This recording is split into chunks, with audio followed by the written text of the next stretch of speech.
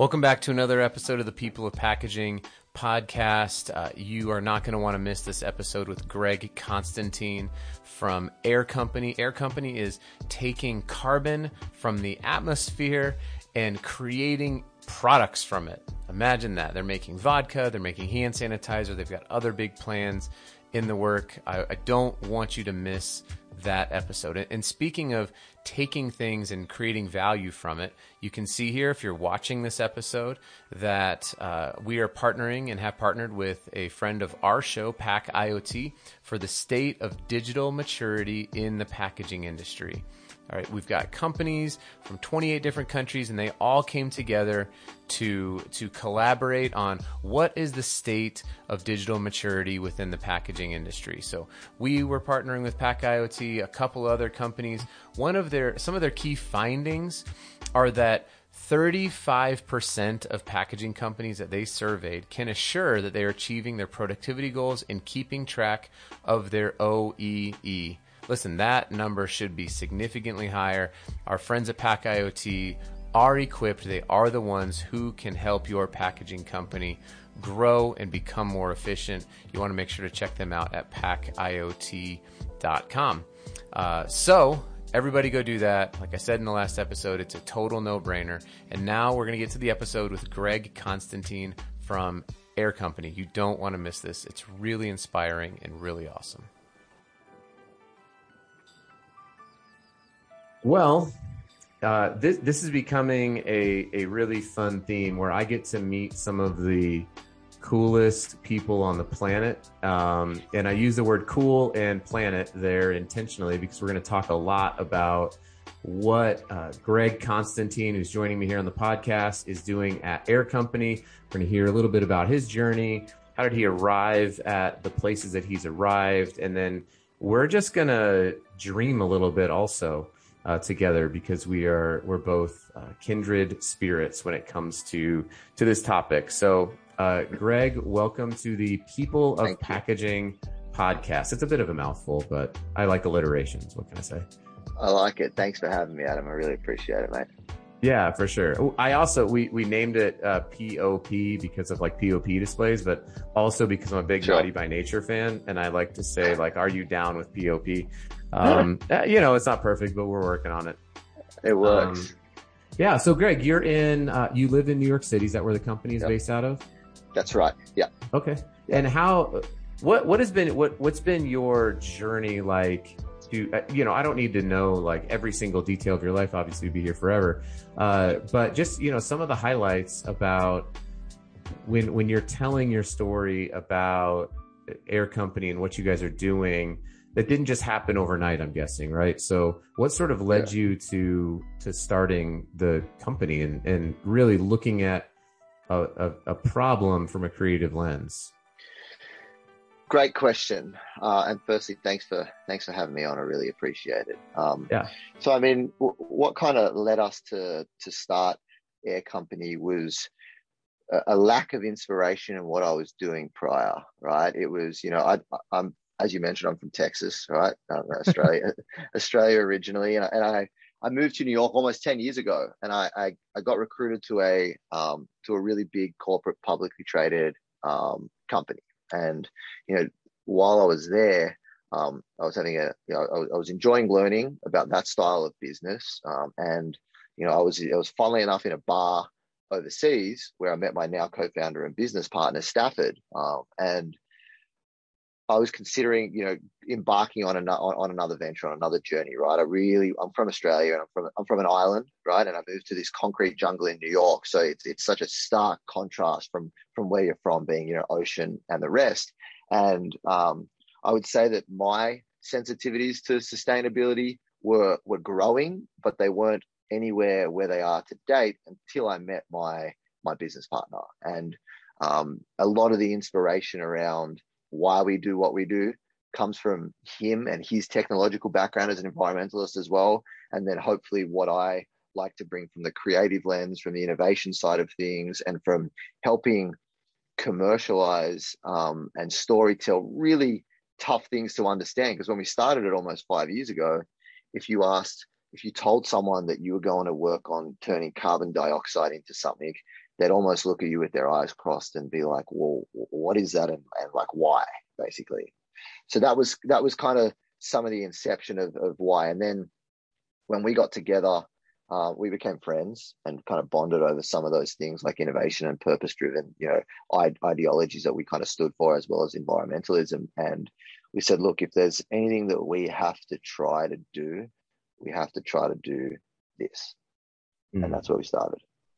That's awesome. I love the reason why I think origin stories are so powerful is because it does provide whether it's a superhero story or a business story. And in some cases, I would argue when the business is doing superhero like work, everyone wants to save the world and save the planet.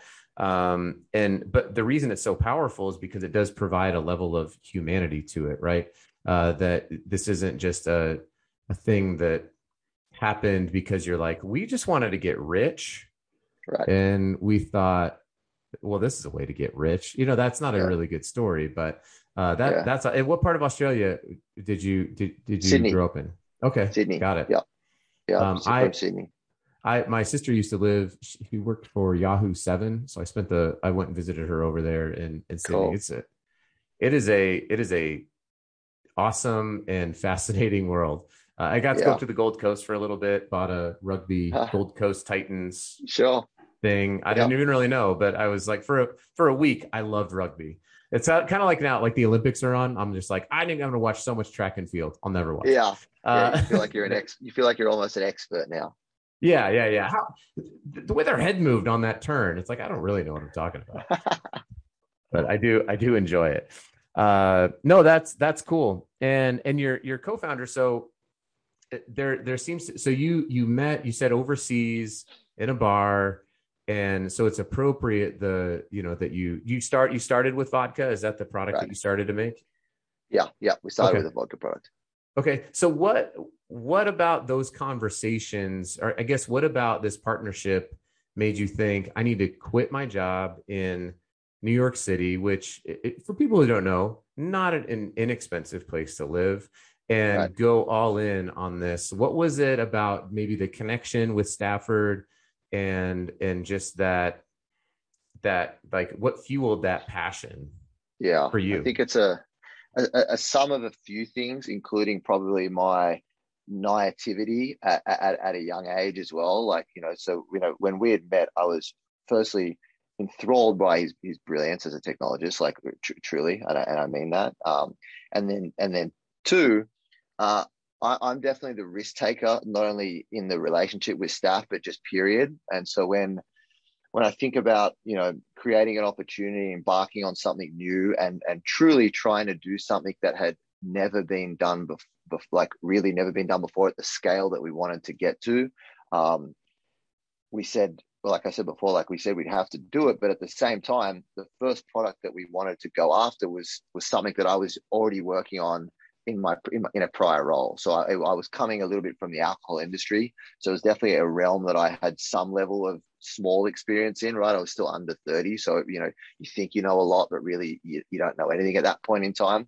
And that was really the basis for it. And part of the reason why we chose the vodka product, but secondly, and thirdly afterwards, was because our core product, being alcohol that we create from carbon dioxide, really tends itself to the vodka industry because it's really, really high purity. So it's fantastic for consumption. It's better for consumption than traditional methods. And then lastly, it's an education tool, right? If we wanted to go create a commodity product off the bat, no one would understand it, no one would believe in it, and no one would kind of buy into the product story, the messaging, and we wouldn't have a viable startup, because that's what we are, to continue to run if we're not generating revenue as well. So there was real business reasons, and there was a real educational reason as well. Yeah, that makes a ton of sense. And then from there, you ventured into other product categories, right? I see on the website, which by the way is aircompany.com, spelled just like you would think. It's super easy. There's nothing weird about it. But it looks like you've got a few other products. So from vodka, there was a natural movement, I think, during COVID from people who are making alcohol to be able to make hand sanitizer. And even I think that there were some people who just like were like, this is never going to leave. And that's all they made. And I'm like, pretty sure the big hand sanitizer companies are going to start making a lot of hand sanitizer here pretty soon. Maybe don't shut down your production line. But you were able to do it still using the same carbon capture technology. Yeah. So we're a carbon utilization company, and what we do is we take captured CO2 and we turn it into ethanol, which is a type of alcohol. Ethanol can be applicated to spirits, perfumes, cleaning products, and a slew of other products, right, as the foundation. So we started with vodka, and we didn't anticipate really creating a sanitizer at all until the pandemic, where we basically, flipped the switch on our production to make sanitizer that we donated throughout New York City and around the country. And I think, up until about 3 or 4 months ago, we donated about 15 to 20,000 bottles of sanitizer that we had created. Wow. That's awesome. Yeah. And okay. So you kind of hit on my next question, which was, you said you're a carbon utilization company, and that's where I think we'll probably end up landing when we start talking about maybe some future things, particularly as it pertains to packaging. Yeah. But in terms of, has it been disappointing for you? I mean, we have a large audience of like packaging engineers, young packaging designers who are going to universities throughout the world. And so has seeing all the technology that you've had to do, and you talk about Stafford and kind of his brilliance in this area, has it been disappointing then to go interact with the packaging industry and go, oh, is this all we got? Really? This is the best? Because I would think it would be a sad moment, not like I found my kindred spirit. Has that been the case? This is a safe place. We can. Yeah. Look, I would say it's not a sad place, because the alcohol industry has been around for just as long, if not longer, and it had never been innovated in from a sustainable point of view either. So I think what we hope to try to do is be a beacon for other people to try and help, basically. And sure, there aren't the best packaging solutions out there. So we have to try to make do with what is available. And what I would also say is that, like, we're working on innovations in our team to do just that as well. We're trying to turn CO2 into packaging options as well, basically. Awesome. So yeah, I think it's sad across the board, across every industry, that we're not moving quicker than what we should be. Right. Yeah. I don't know if I'm sure you have, but if you haven't, it's an interesting book. The Bill Gates's latest book that he right. How to Avoid a Climate Crisis. And he does, I think, at least hopefully put in a palatable way the emphasis on the struggle with carbon capture technologies, which was there wasn't any real value to be. So you can't carbon capture your way and then make nothing out of it. There's not enough money to do that, right? And so that's why I personally it's been really exciting for me to find companies that are creating valuable products out of it, including this idea of packaging. So, I mean, obviously, you don't have to talk about anything that you're working on that is proprietary, but I guess from my perspective, and as we are talking to innovative packaging solutions people, and we're looking at how do we cool the climate doing carbon capture. That was an alliteration too. That was a solid 4-letter. Cool the climate using carbon capture. So as you're looking at the packaging industry, are there maybe areas where you're like, this one would be really primed, whether it's primary or secondary or shipping, or because there's a lot, you see it all the time, right? There's a ton of greenwashing out there, specifically in the packaging industry. So people using not so true messaging, but it's kind of true, but they're, you know how it is. So So are there areas that you look at and you think like there's some low hanging fruit, and then there's maybe some industries or some places where this would be tough? Yeah, it's tough across the board. Low hanging fruit is designing for reuse, right? Okay. That's true low hanging fruit that increases your sustainable viability by a long shot, right? Reusability is actually the height of sustainability, because you don't having to recreate and dispose and waste. So we spend a lot of time where we can, designing our packaging that we can't create ourselves for potential reuse, whether it's bottle design, whether it's cap design, whether it's external packaging, primary or tertiary, so that people can reuse. And obviously, we're trying to limit the amount of packaging that we like, the amount of material that we're using. Right. You know, a massive one as well. Kind of supplementary to that, we're working on how we can turn CO2 into materials as well, so that, to your point, capturing CO2 from the atmosphere is great, storing it's great, but if you can utilize it in a product and store it as well, it's even better. So more innovations just need to come out from a carbon reduction point of view, on a hopeful route to creating materials from them. And you see it from, you know, algae-based materials, mushroom-based materials. You see other types of ways of creating things. And I think this level of maybe awareness around these types of skill sets that are going into creating these types of things are making it more readily available, and people are understanding that you can actually create high quality products in a better way. Yeah, no, that's cool. One of my, and sort of the person who introduced me was, I think he was on in season 2. So we're on our fourth season of this podcast, which is mind blowing to me. Bonkers. It's really crazy. I think we're in like over 60 countries now, or at least my mom has VPN'd in from like 50 something countries. Where's the biggest viewership? Here? It's US based, and then I mean, it's in English, right? So I think you're going to have US, UK, parts of EU, Canada, and Mexico is actually awesome. India as well. We've had packaging in India is it's a big industry down there. I also go to India a lot, so I end up talking about it. So I don't know if that's beneficial, but helps. It does help. Yeah. But so I had this guy, his name's, he's a friend of mine named Steven Steele, and his whole company is actually carbon capture for cellulose. And so he's creating cellulose from carbon capture. And so that might be an interesting episode to listen to, or just a person to talk to who's another fellow kindred spirit. But yeah, I mean, I think that the future is really encouraging, to me at least, to be able to, you know, meet not only people like you, but companies like you and what you guys are doing. What I did see on your, I'll switch gears here and then we'll come back to it. But I did see you are is it Forbes 30 under 30? I am. Okay. What does that mean? I literally don't, I see it, but I like, what was that? I genuinely don't know. Like what, I see it all the time, but like, was it an event give you a bit that you get to do?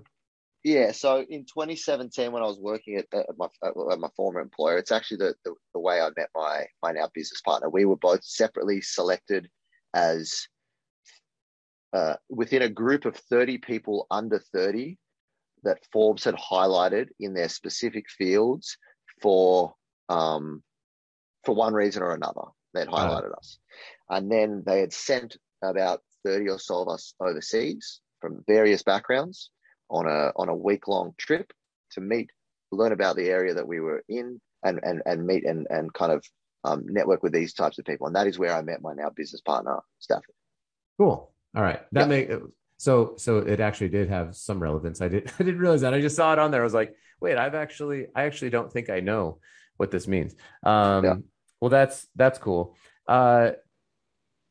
So another thing that I wanted to ask you about when it comes to sustainability, and obviously we talk a lot about sustainability and sustainable packaging here, is this note that you have about donating. Are you so the donation piece? That's a piece only with the sanitizer, or you have other items? Is there sort of like a Tom's model that you've also employed from a charitable giving perspective? Yeah, so we've worked on other charitable items. Absolutely. The sanitizer charitable item was in respect to continuing the ongoing charitable work that we were doing for the reason in which we created it, basically, right? And that's the main reason and the main focus. I would say that we offer a lot of time and resource into charitable work. As an early stage startup, we're not flooded with cash that we have the ability to be able to go out and make, you know, exorbitant charitable donations. You can't do carbon capture with cash yet. You can't just turn. Not yet. Not Not yet. yet. Okay. Hopefully one day. Yeah. That's cool. Yeah, I mean, the reason I connect that to sustainability is because I think we get so focused on end of life for products or end of life for packaging as the only thing with sustainability. I'm like, no, there's a lot that goes into being a sustainable company, having a culture of sustainability. And part of that is having a charitable, not even like a marketing thing, right? Like it is an actual Legitimate. ethos or culture that just says we are going to, not only help, but we're also help the planet, but we're also going to give back, right? Yeah. And so Yeah. I think that's an important thing. So for you and for the team, you've been going for 5 years now.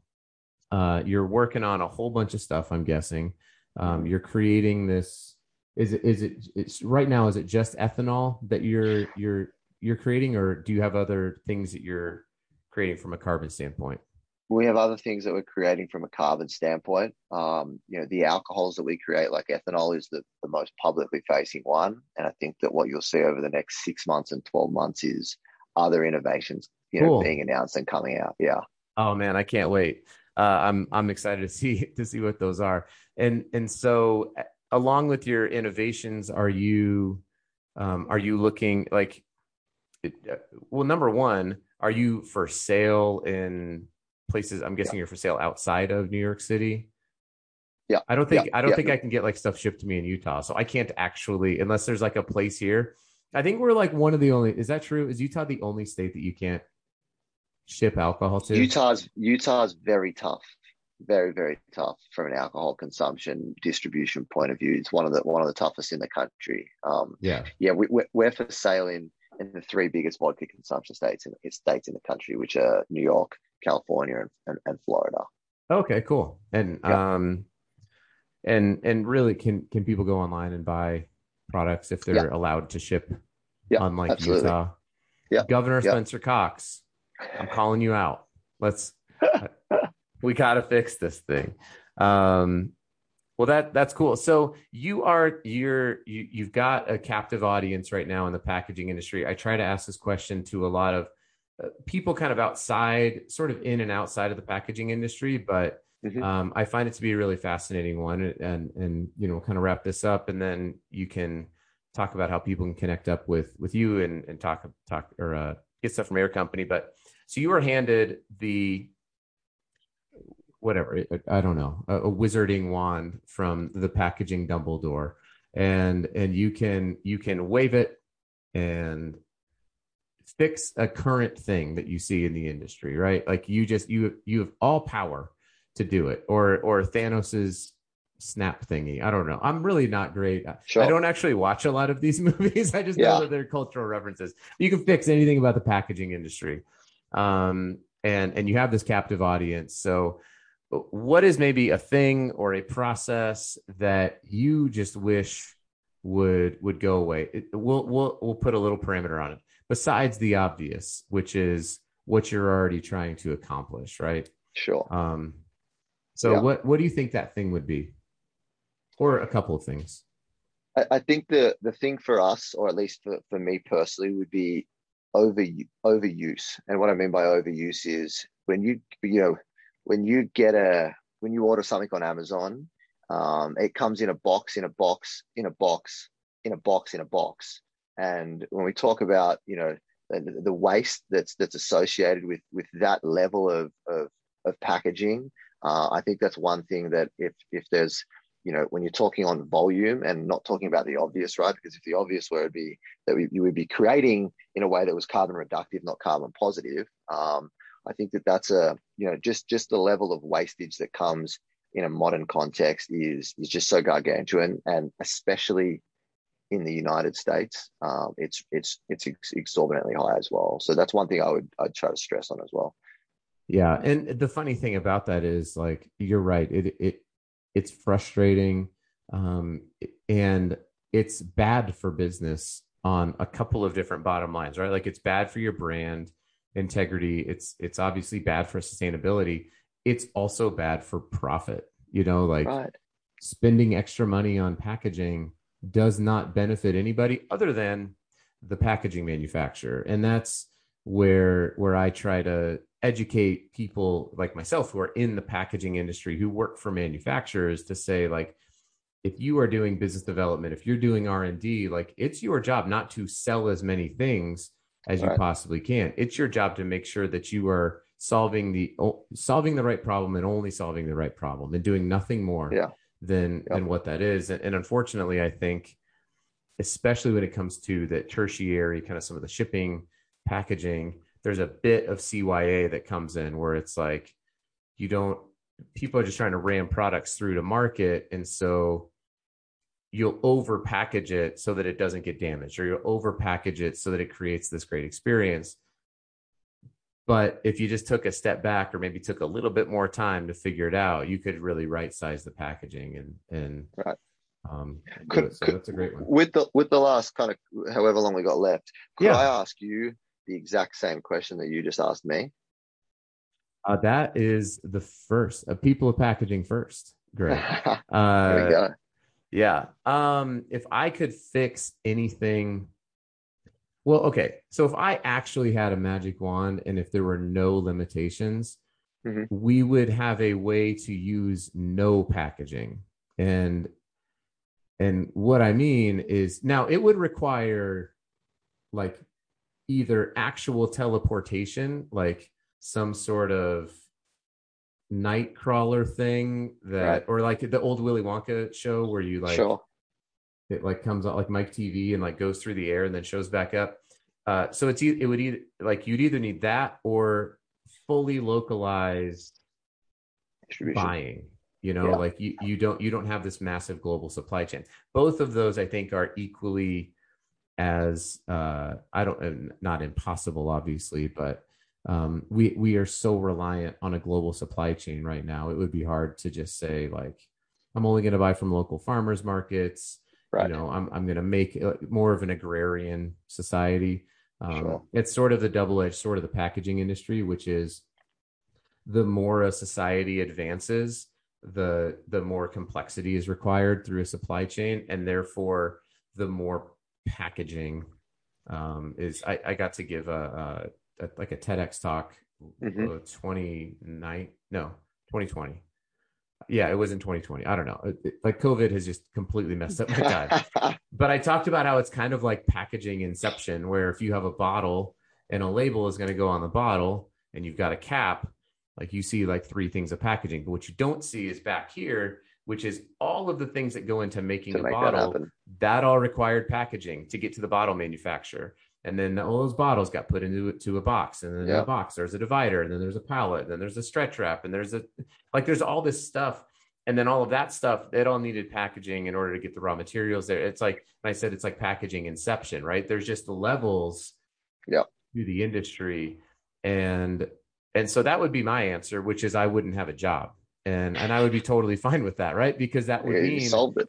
That we've solved it. And so I just don't want to work. That's my answer. But that would be mine, is no packaging. But I don't foresee that actually happening. There's a grocery store here that's a packaging free grocery store. You can just go, you bring your own stuff and you buy groceries there, and then you go home.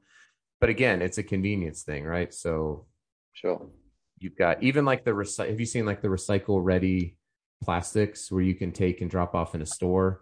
Or like what like TerraCycle is doing, where you send things in. I even think that has a really low adoption rate. The Recycle Ready certainly does. I don't know what TerraCycle's adoption rate is, but requiring people to do things seems to be difficult. They just want ease, right? Like, that's why Amazon killed it. Is just get on your phone and order it, and it shows up at your house. Yep, absolutely. So, thanks for the question, though. That was fun. I've never had it. I've never had the tables turned on me. That was great. I was interested to hear an expert's opinion. Well, I'll get one of my friends on later. You can hear an expert's opinion, but I'll give you mine either way. Well, Greg, this has been awesome. So, I already kind of gave the website for people to go check out your company. You've got awesome things in the works. As we were talking sort of pre-call, this idea of carbon capture is like early stage internet, like just in the military, like intranet kind of stuff. Like I think companies like yours are super early adopters, but the level of innovation is just gonna speed up. I hope, right? And I'm sure you hope more than I do, and are actively doing it. So I hope everyone can follow aircompany.com. What other what other ways are you on LinkedIn? Yep. We're at Instagram at Air Company, and Twitter is at Airco NYC. We have a LinkedIn page, and I wish I knew the URL off the top of my head, but I don't. It's probably Airco or something. I'm sure people can use. There's a little search bar, everybody, on LinkedIn. You can probably find it that way. Right. Well, Greg, this has been great. I really appreciate you coming on. I'll reach out to you when I'm in New York City. Would love to actually try your product in New York. So we'll make that happen. And please let me know. I will. Thanks for being on. Appreciate it, Adam. Yeah. Bye.